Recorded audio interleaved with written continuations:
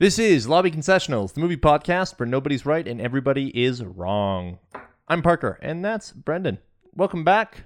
Follow us along, like and subscribe, yada, yada, yada. The likes, especially now. Hit the little thumbs up button, guys. We really want the likes? Apparently. Apparently that's the thing. the YouTube gods. The YouTube gods. Okay. A sacrifice of a nice thumbs up. Yeah. Just hit it, guys. Yeah, that's all we it'd be great if you took the 0.9 seconds out of your day. Yeah. To just Yeah.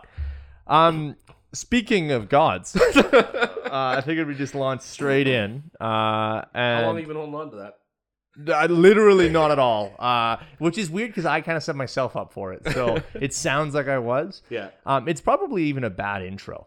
It's not terrible. Anyway, we're doing an after credits this week, so we want to take a look at Thor: Love and Thunder. Obviously, I went and saw it right away. We don't want to look at it. But. Oh, I don't like. I am here to talk about it for sure. I'm stoked about talking about it. Okay, here we go. How do you want to do this? So for context, you and I saw it separately. Yeah. What was your experience? Let's just start with that. What do you mean, like in my experience? Like that? Well, so I went to an IMAX show. It you was went to an pretty IMAX. packed. Okay. I went on a Thursday night, like basically the first show I could go to. So it was as packed as it's going to be with MCU fans, more or less. We had a weird experience. We went to it was a 3:30 show on the Thursday. Oh. Which is earlier than the first show usually, right? Yeah. Typically, I think the first is usually 7. 7 o'clock. I have heard that they're doing those shows, but I assume it wasn't that packed then. It was packed. It was packed, really? but we were in the theater with those premiere seats, the new at Landmark with the heated seats and all that stuff. The double recliner, so like your feet and your headrest. Oh yeah. It was good. Yeah. But yeah, it was busy. It was busy. But it was a weird MCU experience. Because of that or because of the movie? Because of the movie. Oh, okay. Yeah. So I don't know. I guess just address the elephant in the room. I was disappointed. Are we on the same page here? But there's some hyperbole on my end. What do you mean? What? Do you want me to set you up? What do you? No. Want I just don't know if I wanted to just rail into it right away without giving you a chance to just be like semi okay with it. Okay, so you want me to talk first? Yeah. Okay. Let's do okay. that. Yeah.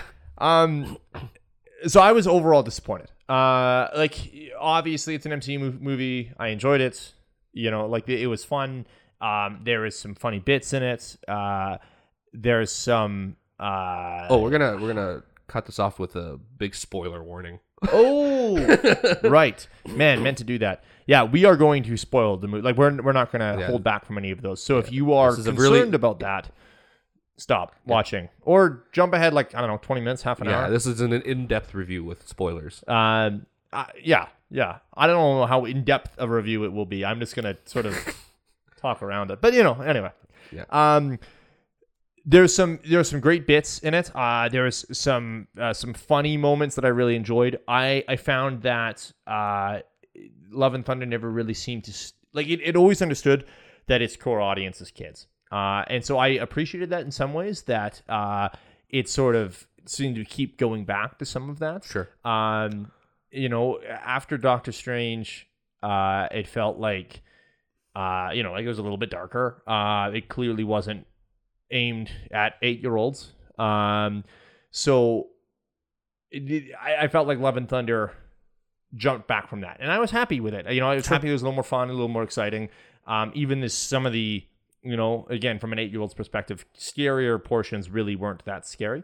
But that was one of the biggest gripes I ended up having then, is just the fact that 10 times out of 10, this movie goes for the gag. Yeah. So it never gives you an opportunity to build up any sort of feeling or emotion or anything for any of the characters. There's no stakes because the gag is always there. Yeah. Even with Gore, the villain played by Christian Bale, there's a moment where he is terrifying children. And he's doing that because he is terrifying, and it makes sense. But he also makes jokes, or maybe not quite jokes, but what he is doing is ultimately funny, at least for the audience. Maybe not for those children in that cage that he's, kidnapped. But like I laughed. Yeah. And it's weird. It's weird that I'm laughing when he is ultimately supposed to be a terrifying villain. Yeah. I was surprised with the length. That it was only 2 hours. It felt longer. It might have been a little bit less even. And I wish we had seen more of Gore, given that I was quite happy with him, other than maybe, the gags. I felt like it didn't have the heart of Ragnarok, which was really surprising because I kind of expected that Ragnarok was was going to be the inferior of the two, because I figured that they didn't really trust Taika with Ragnarok, so they just sort of like, well, we'll give you this property because no one cares about Thor. The movies haven't been performing amazing, so just make sure that he's at this point by the end of the movie, and then just let him do whatever he wanted. But I felt like he'd have more control and more leeway and maybe more money, I guess, to do what he wanted with Love and Thunder. And I don't know, maybe he did, and he just didn't deliver. Maybe some of those constraints were good for him. I don't know.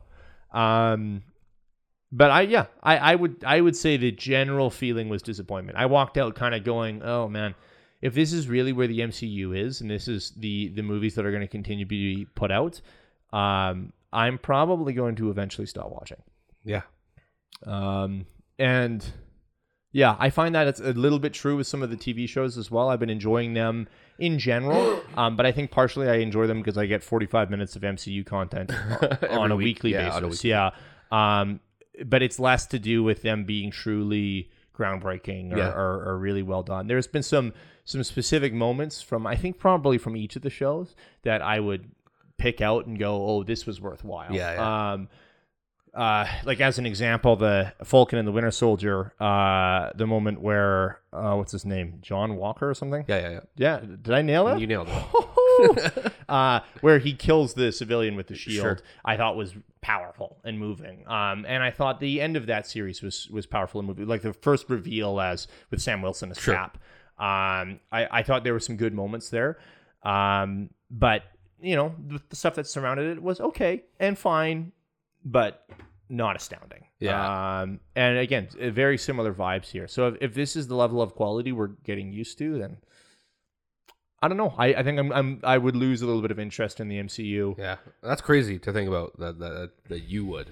Well, and let's be very clear, we're probably still 5 years removed from that. Like they can put out 5 more years of content at this level of quality before I stop watching. So not at all, really. No, not really. But but we've talked about this before about how out of I think there's 28 MCU films now, and then hours and hours of TV now. Out of all of that content, I would say there's probably only, if I'm being really, really, if I'm giving them more slack, there's probably 10 movies that really stand out as good and stand out from the pack, while the rest of them sort of and there's like 2 or 3 really bad ones, and then everything else is sort of in the middle. And we've talked about this. They maintain a level of quality that we've come to expect. And I would put Love and Thunder right in the pack there. I wouldn't put it as like bad and outright, offensive to my senses or anything. But I don't see, like, if I had to pick an MCU movie to rewatch, it's not going to be at the top of my list by any means. No. Not even close. Actually, sorry, a good analogy, I guess, for what I thought of Love and Thunder All In was the first time I saw those screaming goats, I thought they were funny. The second time, I also thought they were funny. The third through 30th time, it definitely lost its appeal. And that was the general vibe of the whole movie, is I felt like it was, to quote Bilbo Baggins, too little butter spread over too much bread. Holy shit! It's just, look at you. There wasn't enough. For to hold me. Yeah. That's actually pretty in depth. I didn't think you were going to go that deep. With the Bilbo Baggins thing? No, I mean just in general. Just in general. I didn't think you were going to give that all away right off the top. Wow, so now you're disappointed you let me go first? No, because I still think you're gonna have a lot to talk about after I spew my garbage. Yeah. So is there anything here that you would disagree with, or that? No, I think I'm gonna cover most of it, to be honest. Do you have a speech prepared? Are you gonna like pull out a thing? Like you're freaking me out here. Well, it was weird because like I oddly enough, the first thing I did when I got out of the theater, I was like, oh man, Parker and I are gonna have. Either he's going to absolutely love the shit out of this thing, and we're gonna have a conversation. Yeah. Or it's gonna be like a weird funeral. Yeah. Yeah. You know, like there's a little bit of that because at the end of the day, honestly, coming out of that theater, between this and what I'm kind of watching on the TV stuff on the TV side, that movie might have been the nail in the coffin for me. Oh, yeah. For the whole MCU. For the whole MCU. Wow. And then, like, being 5 years removed from where you think you're going to end up, that's not bad considering our levels of love of it. Sure. Right? Yeah. On a scale. But at some point, it's just like, you're a parody of yourself. That movie, right? Like, it feels like it's satire. I don't know if it's satire anymore. I don't know if it's a parody. It's certainly... I didn't find most of it funny. The theater experience I mentioned earlier, the thing that was weird is that nobody laughed. Oh, really? We had a dead silent theater for most of it. I laughed out loud once, and it was a weird throwaway line. And so like even the stuff that was supposed to be funny, I didn't laugh, but I laughed at the maybe your arm is in Valhalla. Oh, yeah. Just a weird throwaway line that he whispers under his voice, and I was like, for some weird reason, that got to me. Yeah. And nothing else did. And your goat thing was pretty spot on because it just felt like he took three things that were super funny or that he would be super good at, and he just rotated it. Yeah. By the end of the movie, I don't even know which Guns N' Roses songs he uses anymore because he keeps using the first 15 seconds of a Guns N' Roses song. Yeah. So I'm like, at one point, I'm like, and I love Guns N' Roses. And so the problem is like, is this Paradise City? And how do I not know it? Yeah. So it felt like he just kept digging back into his bag of tricks and going through it. You're right about there not being any stakes because everything is trying to go for gags. Mm-hmm. So even serious things like I God Butcher and Cancer aren't good enough to keep me motivated for the rest of the film. Yeah, absolutely. You know, so even those lighthearted moments are undercut by funny gag bits. Mm-hmm. And I think the gore stuff would have been extra terrifying had the rest of the movie not been funny. You know, like if he's doing the weird laughing bit, and I know which bit you're talking about, where he's sitting in the thing and he rips the thing's head off, and he does the creepy stuff. That's extra creepy if the movie is not as funny as it is, or is supposed to be as funny as it is. Yeah, I could see it. Like I think about Infinity War, I guess. Yeah. And there is still laughs in that movie. Yeah. And there's still a number of them. Yeah. So they I think they managed to put brevity and humor into that film while ultimately still making it a sobering experience. Yeah. A movie that you're supposed to take seriously. Sure. And that's not the case here at all. No.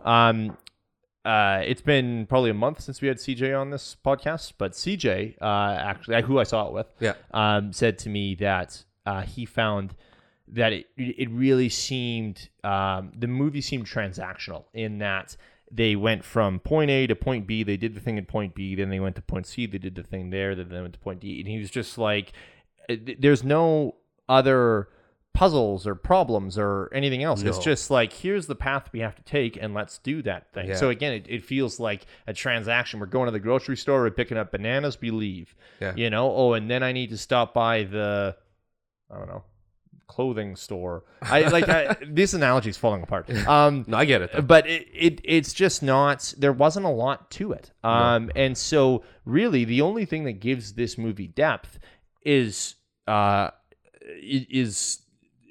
like moments that should have heart that don't. Yeah. And then the humor. And the humor is like I laughed. And in the theater I was in, I would say people laughed at the points they were supposed to. Like we didn't have any weird awkward silences or anything. So I think generally people were enjoying it. The difference is a little bit though too. I was in IMAX and it's quite loud. Fair enough. So I do think that we weren't hearing quite as much as the laughter. So maybe if you're in a theater that they keep the sound levels a little bit lower than they tend to in IMAX, you'd notice if the whole theater isn't laughing. Maybe I just didn't. But we didn't have, the infamous hooting and hollering from MCU fans because of something cool happening. Sure. Maybe that was just my that 3:30 crowd isn't just isn't built for Taika Waititi movies. No, I don't think the 3:30 crowd is built for much, honestly. I did have a few people try and clap at the end of the movie. Oh, you try. Well, they tried because they clapped a couple times and they realized no one else was doing it, and then they sort of looked at each other and realized they were doing it and tried to continue to be like, well, you're doing it, so look, I'll keep it up, and then realized no, this is pathetic, and stopped. So that was weird. For the record, the cheering and the clapping and the hooting and hollering as a thing in movies, I don't hate. I'm not totally against it. I'm just it can be a little strange and can be a little cringe, and in situations like this where I find the movie was underwhelming. Again, I loved the hooting and hollering and the cheering in Endgame when kind of you could feel the energy of the whole room. Oh, but you want those moments reserved for that. Exactly. So I'm like, well, why are we clapping at Love and Thunder? They had screaming goats. Yeah. That was the groundbreaking thing. And sorry, that's unfair. This is probably the say it in a weird way, the gayest Marvel movie I've seen. Yeah. And I think that's worth celebrating. I think that there was some representation there that was potentially worthwhile. It's a little strange that some of that LGBTQ plus representation comes from a talking rock, but I don't hate it. Yeah. There is some like queer vibes you get from I think that's fine to say, from Valkyrie. They were much more upfront about it this time around. Which is great. Yeah, much better than how they handled things in Ragnarok.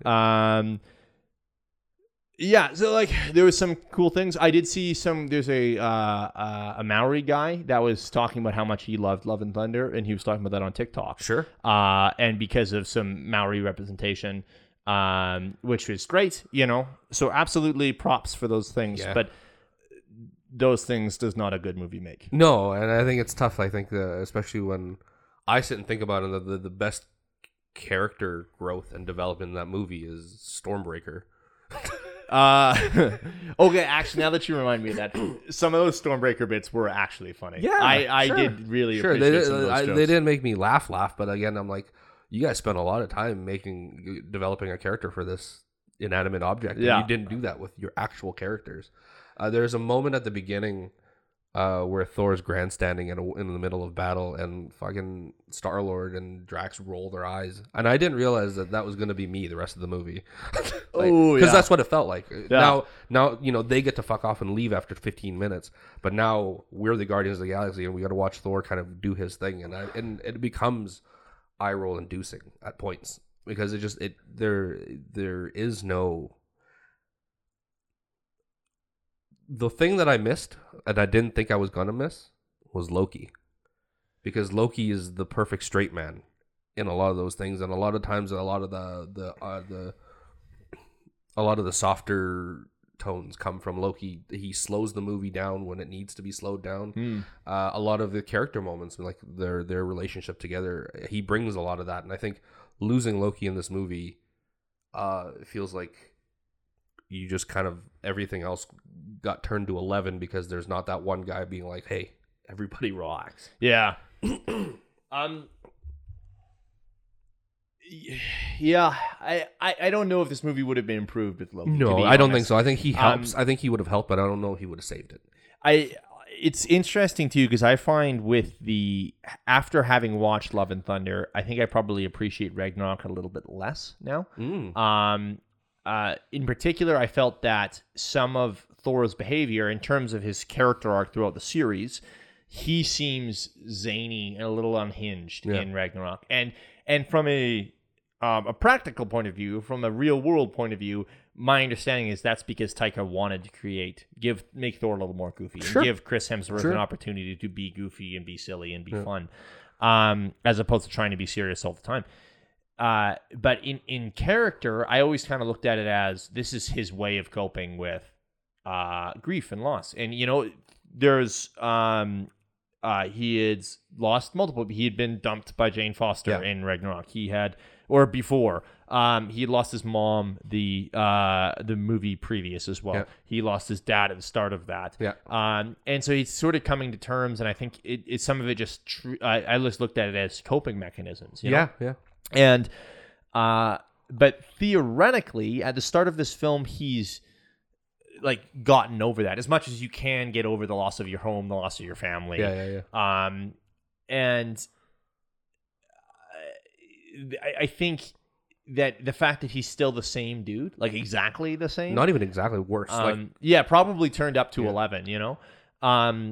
It cheapens it a bit for me. And again, maybe I'm assigning meaning to something that was never intended that way. I don't think so. I think you're on track too, and especially like if you think about where he is in Endgame after losing everybody, and thinking it's his fault. Sure. Right. So that he should even be worse off.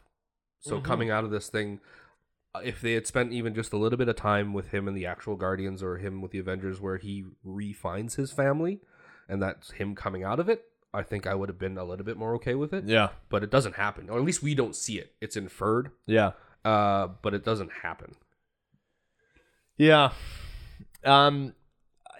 Speaking of the finding his family thing, like there is elements of that, like he's spending more time with Korg and Valkyrie and obviously then Jane. And I think that's CJ's wife, Shannon, actually mentioned the fact that she's been upset about the treatment of women or the way women have been used in recent Marvel movies. Sure. Basically just that Jane comes down to being, motivation for Thor effectively in this movie. And I really, I don't know if I quite agree with all of that sentiment. But I guess really what it comes down to for me is I wanted more of Jane Foster. And I understand that she has cancer and that's pulled directly from the comic. And I appreciate what they're doing with that storyline. But frankly, I would have liked if she had stuck around for another movie at least, or we had got an opportunity for their relationship to build back up. Yeah. And then, maybe kill it off in the next one if we need to. Yeah. I understand on some level why they may have done some of these things. I don't think Natalie Portman really wants to stick around in these movies. And it was great to see Jane Foster Thor at all. So, I can't really be too upset, I guess. But it is strange. It's strange that basically the character of Jane Foster Thor is supposed to be a little bit of his like, women can do anything. Yeah. But the ultimate message is, but they can't because they have cancer. It's a weird way of giving us that message. And I think I spend the movie fighting my urge to say that she's shoehorned in there into the movie. Like I get she's a big part of it. Sure. But because the expediency of how that story gets told is like she has cancer, the hammer talks to her and I'm like, what are we talking about here? Like why? Like I get it. Like he has that moment where he's like, you have to take care of her while I'm away or whatever like that. And sure. The hammer imprints and I'm just like, but all of that feels so quick. Yeah. It feels so quick that it happens like and within it feels like within 20 minutes Thor runs into Thor already. Yeah. And then it just and then there's just an acceptance of it. And then we go through a whole bunch of things and then she goes away. Yeah. Right? I have a hard time justifying the inclusion of her because of the way she's used. Yeah, I would agree. I loved in the comics that Thor literally hands off. Sorry, Thor Odinson literally hands off the title of Thor to Jane Foster.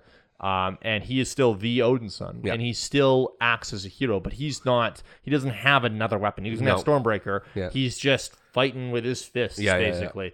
And so, and the reason he does that is because he's no longer worthy. He literally can't carry Mjolnir anymore. Yeah. So I appreciated that, and I appreciate the fact that Jane steps in to take the mantle of Thor, not because she wants to, but literally because she has to. Yeah. And that even though she realizes that being Thor is killing her, it's making the cancer treatment not work. Yeah. No one else can do that job. Yeah. And so I think it would have been nice if that was the way this was handled. Yeah. If maybe, I wouldn't even mind it if we had a Thor movie that basically didn't have Chris Hemsworth in it. Yeah. If this movie starts with him with the Guardians and then they just go off and he joins them and we flip back to Earth and now it's Jane Foster. Yeah. And, we touch back in obviously with Chris Hemsworth later on and stuff, but I wouldn't have minded if it was effectively her movie. Yeah. And I think that's exactly where I wanted it to be. Yeah. Like you could have told all of those things and have Hemsworth be a little bit of a side character as opposed to the character, because I find he's a fine actor. Like he's not bad at all, but I think when he turns up that comedic stuff, I think it's too much when it's front and center. I think Ragnarok was a great balance. Yeah. But I think partially that's because we have Bruce Banner in there, we have Loki in there. There's other characters to focus on, and we're being introduced to Korg. Now, granted, Korg shouldn't be front and center either, but I do think that there's enough going on with the other characters. I also thought it was interesting just that there's effectively no character arcs for any of these people. Like Valkyrie doesn't get an arc. She has an arc in Ragnarok. Yeah. But she doesn't really. There's nothing really that happens with her that furthers that character. Yeah. Jane Foster Thor comes back. She does say "I love you," and so there's a nice moment of like, oh, okay, well, maybe they could have been together another time, another place if they were both more committed. There is an element there where they talk about how their relationship fell apart because they were both scared. Yeah. And I think that's real.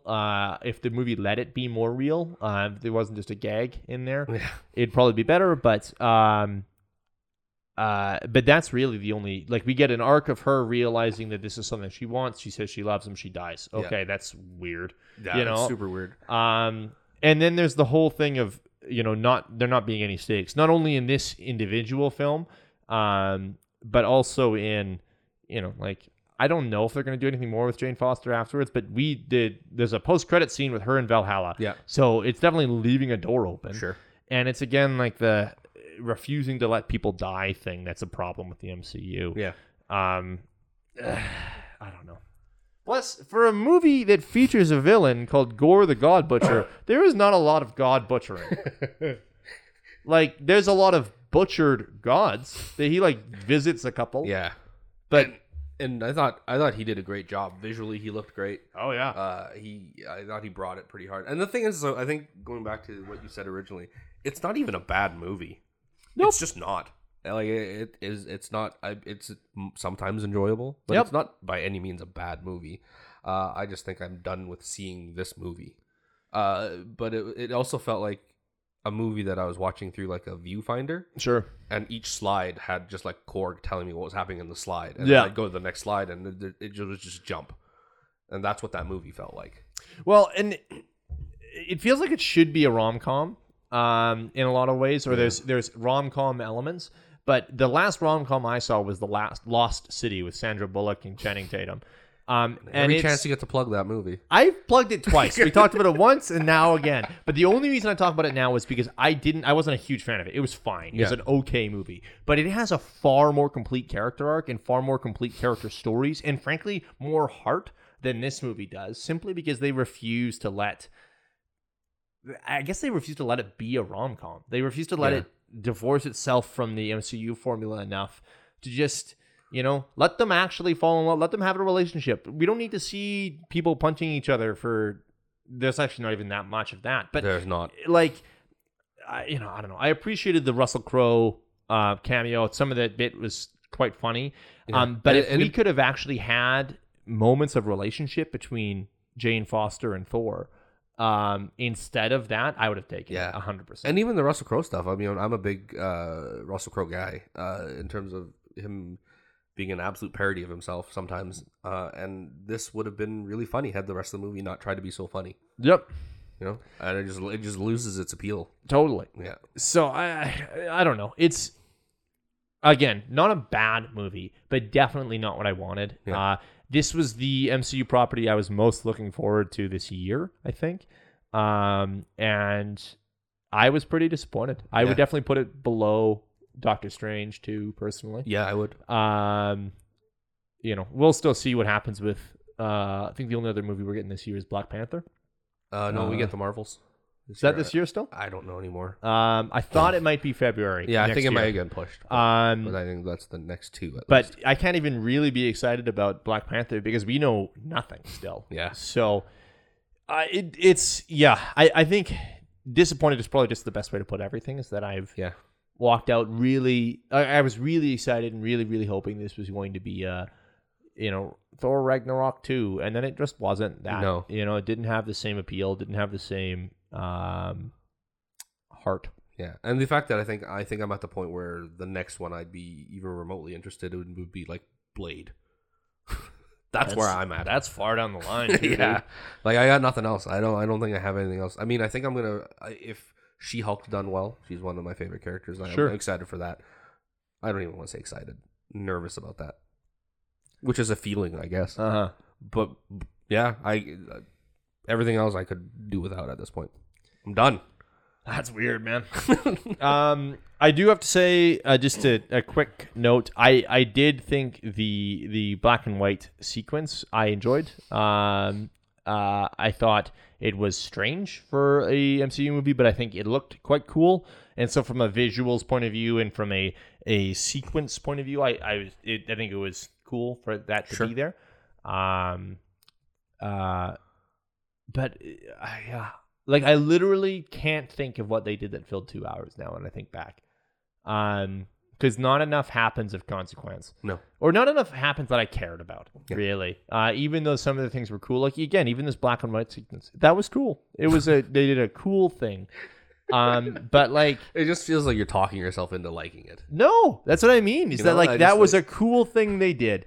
But I would still rather have, got I don't know, Thor and Jane Foster going on a date or something. Like, again, given the fact this seemed very clear to me that they were trying to make a rom-com. Yeah.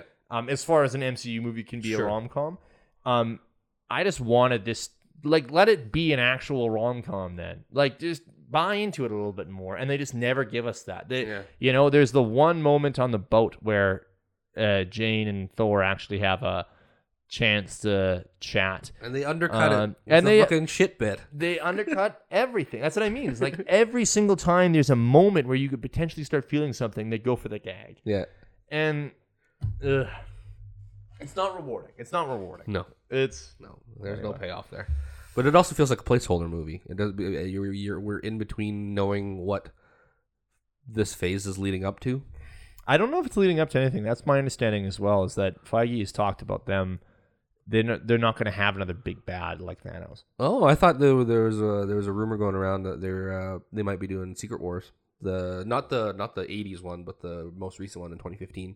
That was my I believe Secret Wars is happening, but I don't know if it's ever going to be truly an event in the same way. I don't think they're ever bringing everyone together again. I mean, that would be it though. I'm just saying. My understanding is it sort of sounds like they're kind of letting people go off on their own a little bit more, and there'll be smaller team ups. But I don't know if we're ever going to get a true Avengers film again. I think you got to at some point. I don't know. Honestly, I bet you it'll depend on whether or not Avatar 2 does well. Really?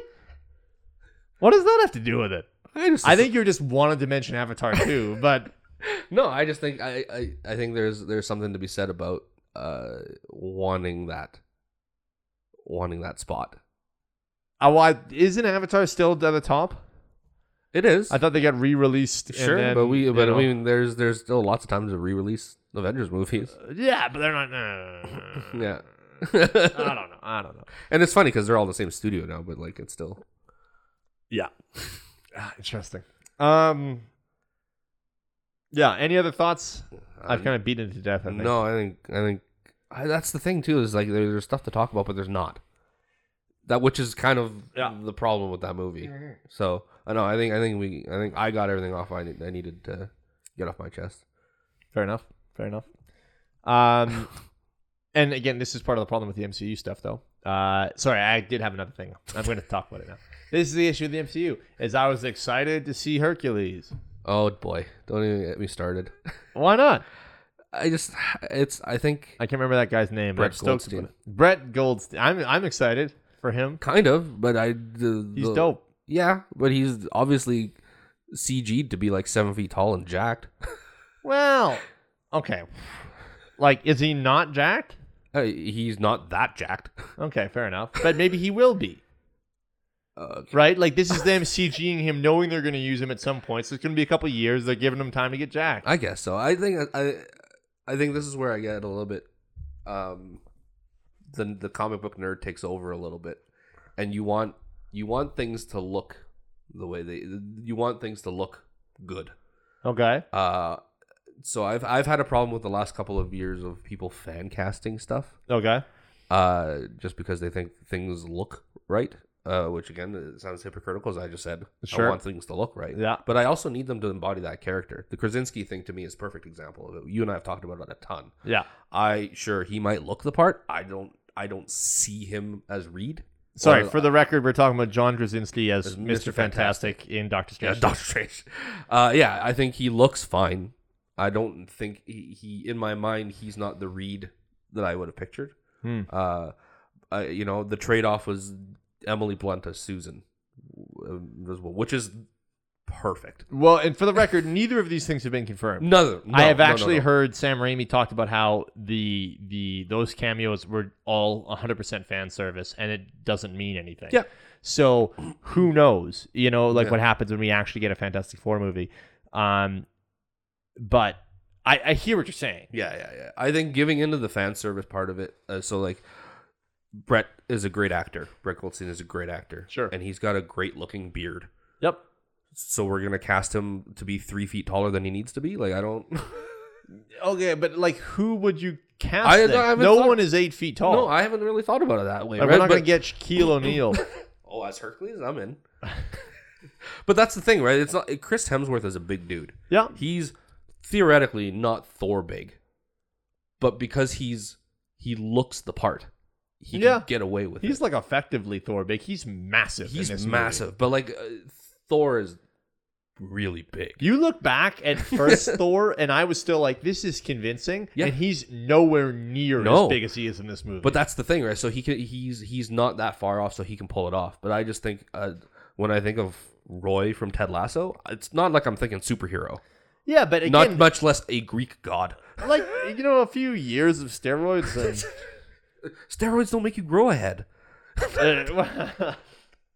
Yeah, but I have no problems. I have no doubt that he's going to get jacked for that role. Yeah, he's still going to be. They're still going to have to film him like they filmed Tom Cruise in every one of his movies. Yeah, and Tom Cruise looks great. So I'm just saying.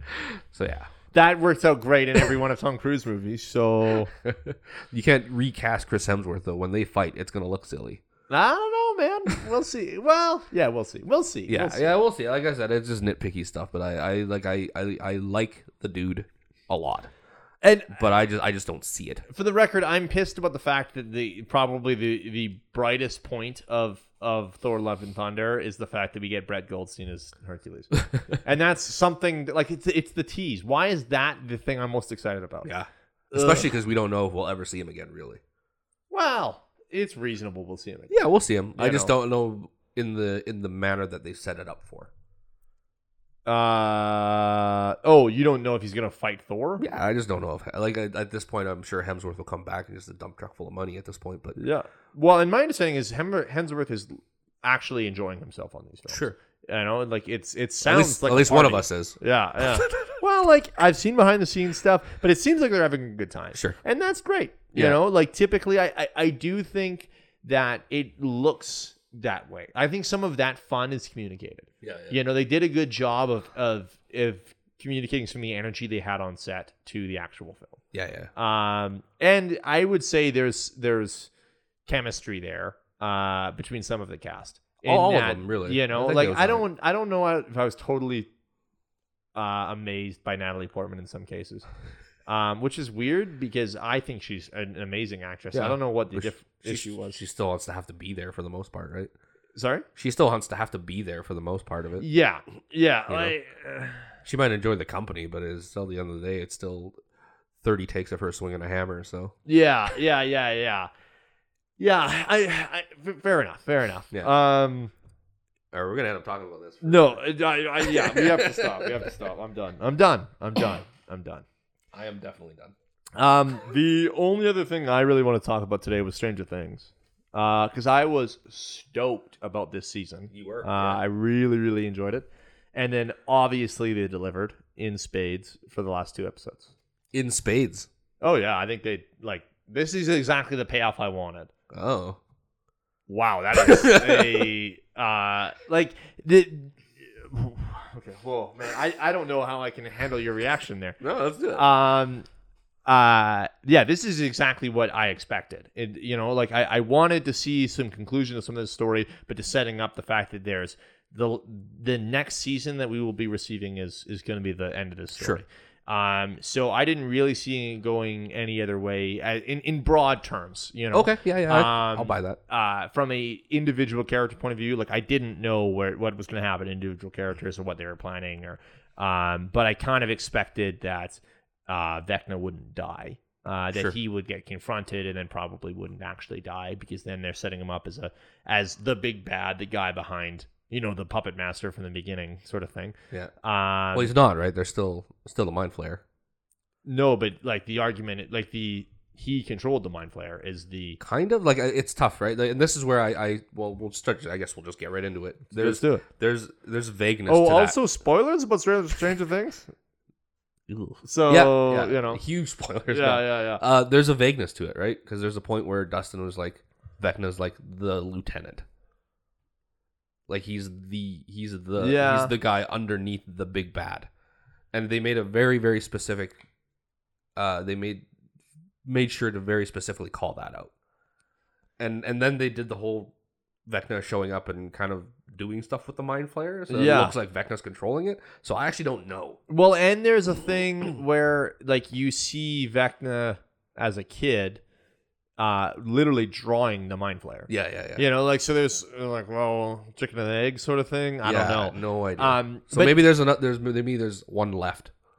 Either way, the way I'm seeing it is that like it looks to me, basically every other season they've defeated whatever the enemy was, right? And then this one is the one where they didn't. Yeah. Now, granted, they defeated the mind flayer by like locking it away. They didn't actually kill it. Yeah. Or not lock. Yeah, like they just shoved it back into the upside down. So, this like I guess if we don't really see the mind flayer again, I'm not going to be super disappointed. Like I'm okay with Vecna taking the place of the big bad for the rest of this series. Sure, personally, I was very disappointed that Eddie dies. Yep. I was not exactly surprised from a narrative point of view. Like again, didn't explicitly predict it or anything. But it also like this series has had a habit of basically keeping more or less its core people. Yep. And then but any new people they introduce are just dead. Sean Astin is a good example. Bob. Oh crap. Max's brother. Yeah, Billy. Don't know the actor's name, but either way, this has been a fairly normal thing. That being said, Max was a new character. Oh God, I should have written down everyone's names. Robin was a new character. Yeah. So like, it's not like everyone new that's introduced dies. Yeah, but it's not exactly unexpected either. But really disappointed to see him go. Loved the Master of Puppets thing. Yeah. I think it was sweet what he did. I also think it was awesome. His character arc. From running away from problems and Sure. deciding that he needed to confront this. Yeah. And I loved his relationship with Dustin. Yeah. And then what that means for Dustin's relationship with Steve. Sure. All of that stuff. So I'm also happy to see that Steve and Nancy are coming back together again, because as far as I'm concerned, Jonathan's the worst character. Jonathan is the worst character in the show. So Yes. as much as we can do to just stop making him relevant, Please. is great for me. So, yeah, I had a great time. I do think people talked about the length. I do think that there was the final episode was a little long. Yeah. And that struck me where I didn't feel like that for the rest of the season. Like I had basically no problem in 2 days powering through 10 hours of television over those 7 episodes. Yeah.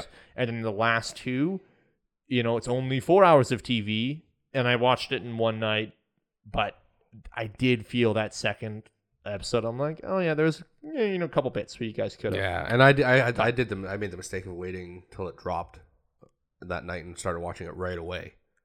Both episodes, the final 2. So at like midnight or whatever. 1 in the morning. It started. Oh, okay. Yeah, Yeah. so I was up to like 5, 6 in the morning. Yeah, and that's long. Yeah, I mean it's long. and it's not a big deal for me. I'd be up anyways. It's not an exhaustion thing. Sure. It's just you really feel it when everybody is sleeping and everybody's sleeping. Kind of a weird feeling like that. Yeah. So what? You were disappointed with it though? Like I don't know you kind of reacted. I don't know that I was completely disappointed. I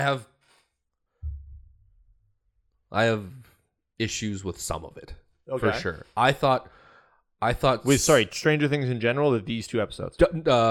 Maybe the season as a whole. Okay, and that's saying a lot because I'll tell you I think it's close to my second favorite season of the show.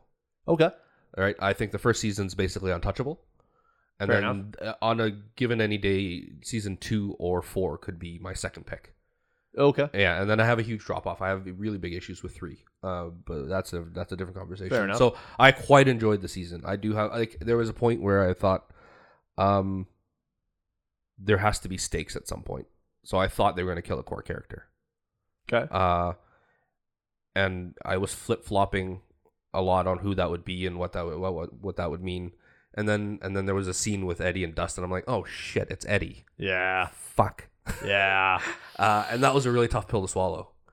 And then in my mind, I'm like, okay, well, if they kill Eddie, that means everybody else should be safe. And then they do the thing with Max. They sort of killed Max. Sort of kill Max. And I think my issue with a lot of this is those kids, especially somebody like Max and 11. And I had issues with this at the beginning of the season with 11. Is that they've gone through too much. I think it'd be great if I could get a couple of episodes where 11 isn't crying at some point. Yeah. It just feels like it's piling on. And the trauma is you want there to be some kind of a coming out of the other side of it and being like super strong and all that stuff. But the bullying stuff at the beginning is so bad. Yeah. It's brutally bad. And we're 4 seasons into this thing where this girl has been basically living under somebody else's thumb or being tortured or all that stuff. It's so much. It's a lot. So much. And then with Max, they spend the entire first half of the season with her trauma and her guilt and all that stuff. And then they kill her. Yeah. Yeah. I just like, I wish the pylon was some, like it could be somebody else. Like Mike, who has not done anything for 4 seasons. Yeah. Yeah. And maybe it would mean more as well to boost other characters. I don't know. I don't like the idea of death boosting other characters. But at the end of the day, I felt like that's what Eddie's was as well. Because at the end of the day, would it have mattered if he'd stayed or gone or ran away? For his character, yeah, it made sense to not run anymore. That's the thing that we want to walk away with. Sure. But from a timeline standpoint of what he achieves, what does he actually achieve by dying?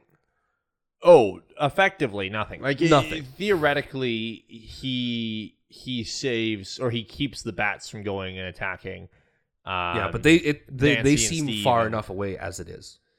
Maybe maybe I guess if looking at from his point of view as a character, he doesn't know that. He doesn't know. Right? That's and the fine. fact that things like that Steve and Nancy and why can I not remember her name? Robin. It's Robin. Oh my God.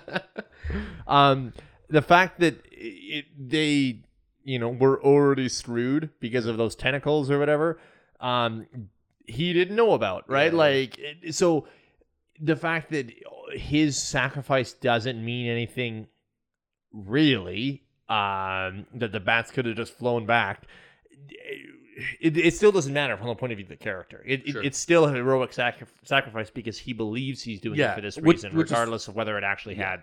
And for his character, I love that for his character, and I also think it gives stakes to Dustin because again, up to this point, Dustin hasn't really lost anything. I mean, yeah, he lost Will for a couple of weeks or whatever like that, and you get him back, things go good for Dustin basically as a character for 4 seasons. Yeah, and I'm just saying, if you touch Dustin, I will kill you and then myself. Yeah, or Steve.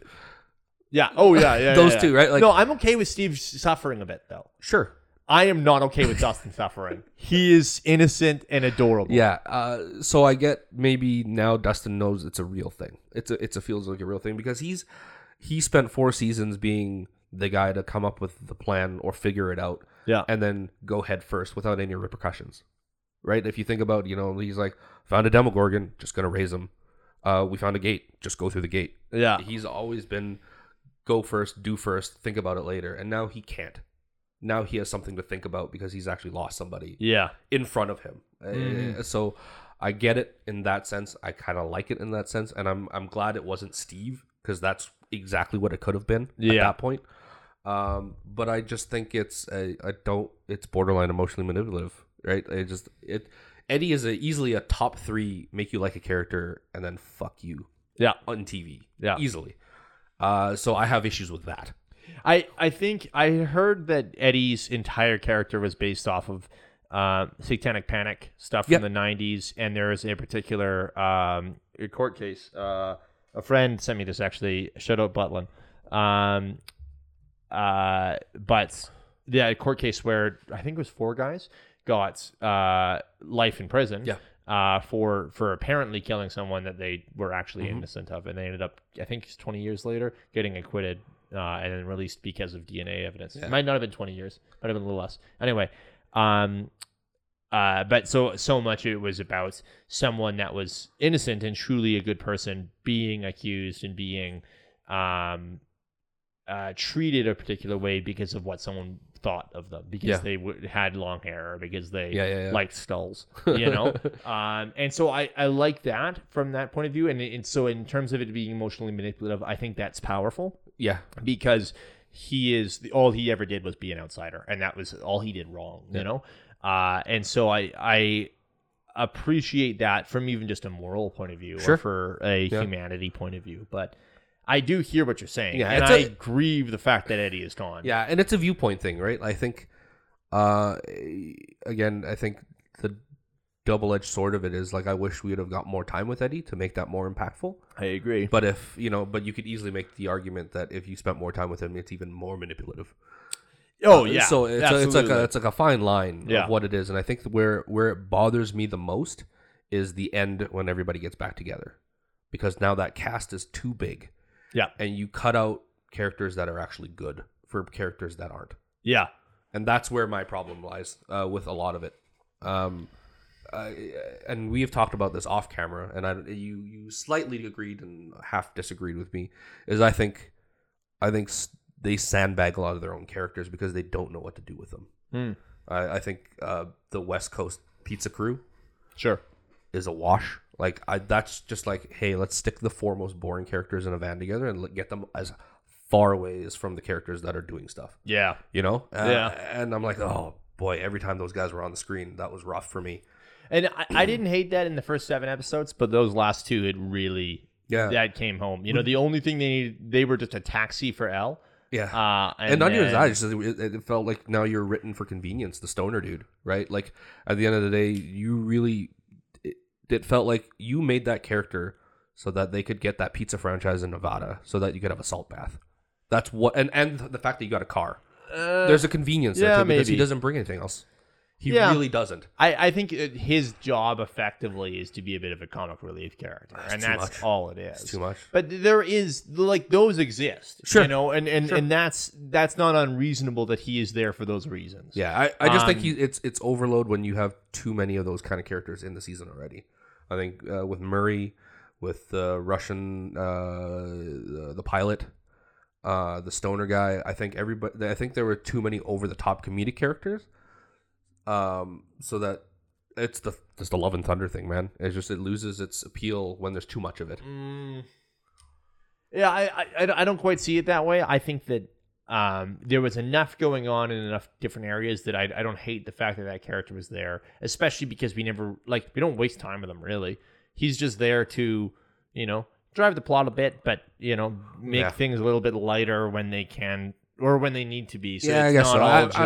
I'm just not into stoner humor either. Well, and I think part of it is just that some of the Mike and Will stuff was pretty heavy and frankly kind of out of left field, considering that none of that was really hinted at up until now. So I like the fact that there was someone to sort of break some of that tension because... Well, you didn't trust Jonathan to do that? Those cold dead eyes, man. They don't do anything for me. But I hear what you're saying, and there's definitely a point to be made there. Again, I think you're probably being a little too harsh, but I get what you're getting at for sure. Yeah. But that, the whole Master of Puppets thing and like all of that is forever going to be it's worth it. Legendary moment in television. It's worth. I mean that stuff is really really good, and like I said, I think. The Eddie stuff, I wish we had more time because I think they tease a pseudo relationship with Steve. Sure. Which I thought was super enjoyable. I even think at the beginning where he's talking with Chrissy in the woods as she's going through her stuff, I think you get glimpses of what he's capable of there. Yeah. And then the way he interacts with Nancy and Robin and Dustin even. I think there's so much to be explored there, and I hate that we got cut off at the knees. Yeah, I am excited though because I think that this is the best thing that's ever happened to Joseph Quinn, the guy that plays Eddie. Sure. And his career is going to just rocket off. So I'm excited to see him play what is effectively Eddie 2.0 in some other project, in a year here. Yeah, looking forward to him being in the MCU. Yeah. Oh boy. I really hope they don't put him in that wig again though. Wasn't a big fan, I'll be honest.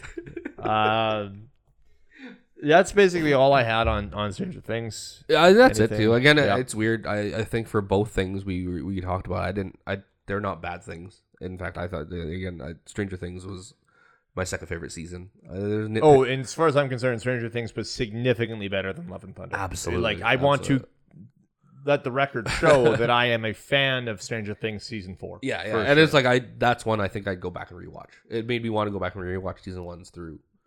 Maybe. I don't know. I haven't figured that out yet. That's a lot of TV. That's a lot of TV. And I'm game for it for the most part. But it's really enjoyable. And so things bother me. They usually do. As people have probably picked up on if they listen to the show. I'm a bit of a nitpicky idiot. Fair enough, man.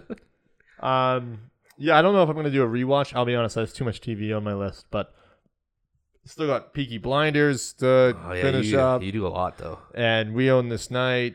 And Severance and Better Call Saul and there's so much. There's so much. Yeah, so. And I just started a rewatch of Friday Night Lights. Oh my god, I'm never gonna hear you shut up about this show. No, never. I was contemplating doing. I think enough time has passed. I was thinking about doing a Game of Thrones rewatch. No, House of the Dragon comes out really soon. Yeah, so I don't think I'm giving it that. I'll do an episode. I can't imagine myself caring enough. But you're gonna rewatch the whole original series. Yeah, I still think the first 3. You're weird. I think the first 3 seasons of that is still some of the best TV I've ever watched. Oh, it's incredible. It's really, really good. But why not? No. I'm not even engaging. Maybe that's a discussion for a different episode. Maybe. The rewatchability of something. All right, guys. We'll see you next week.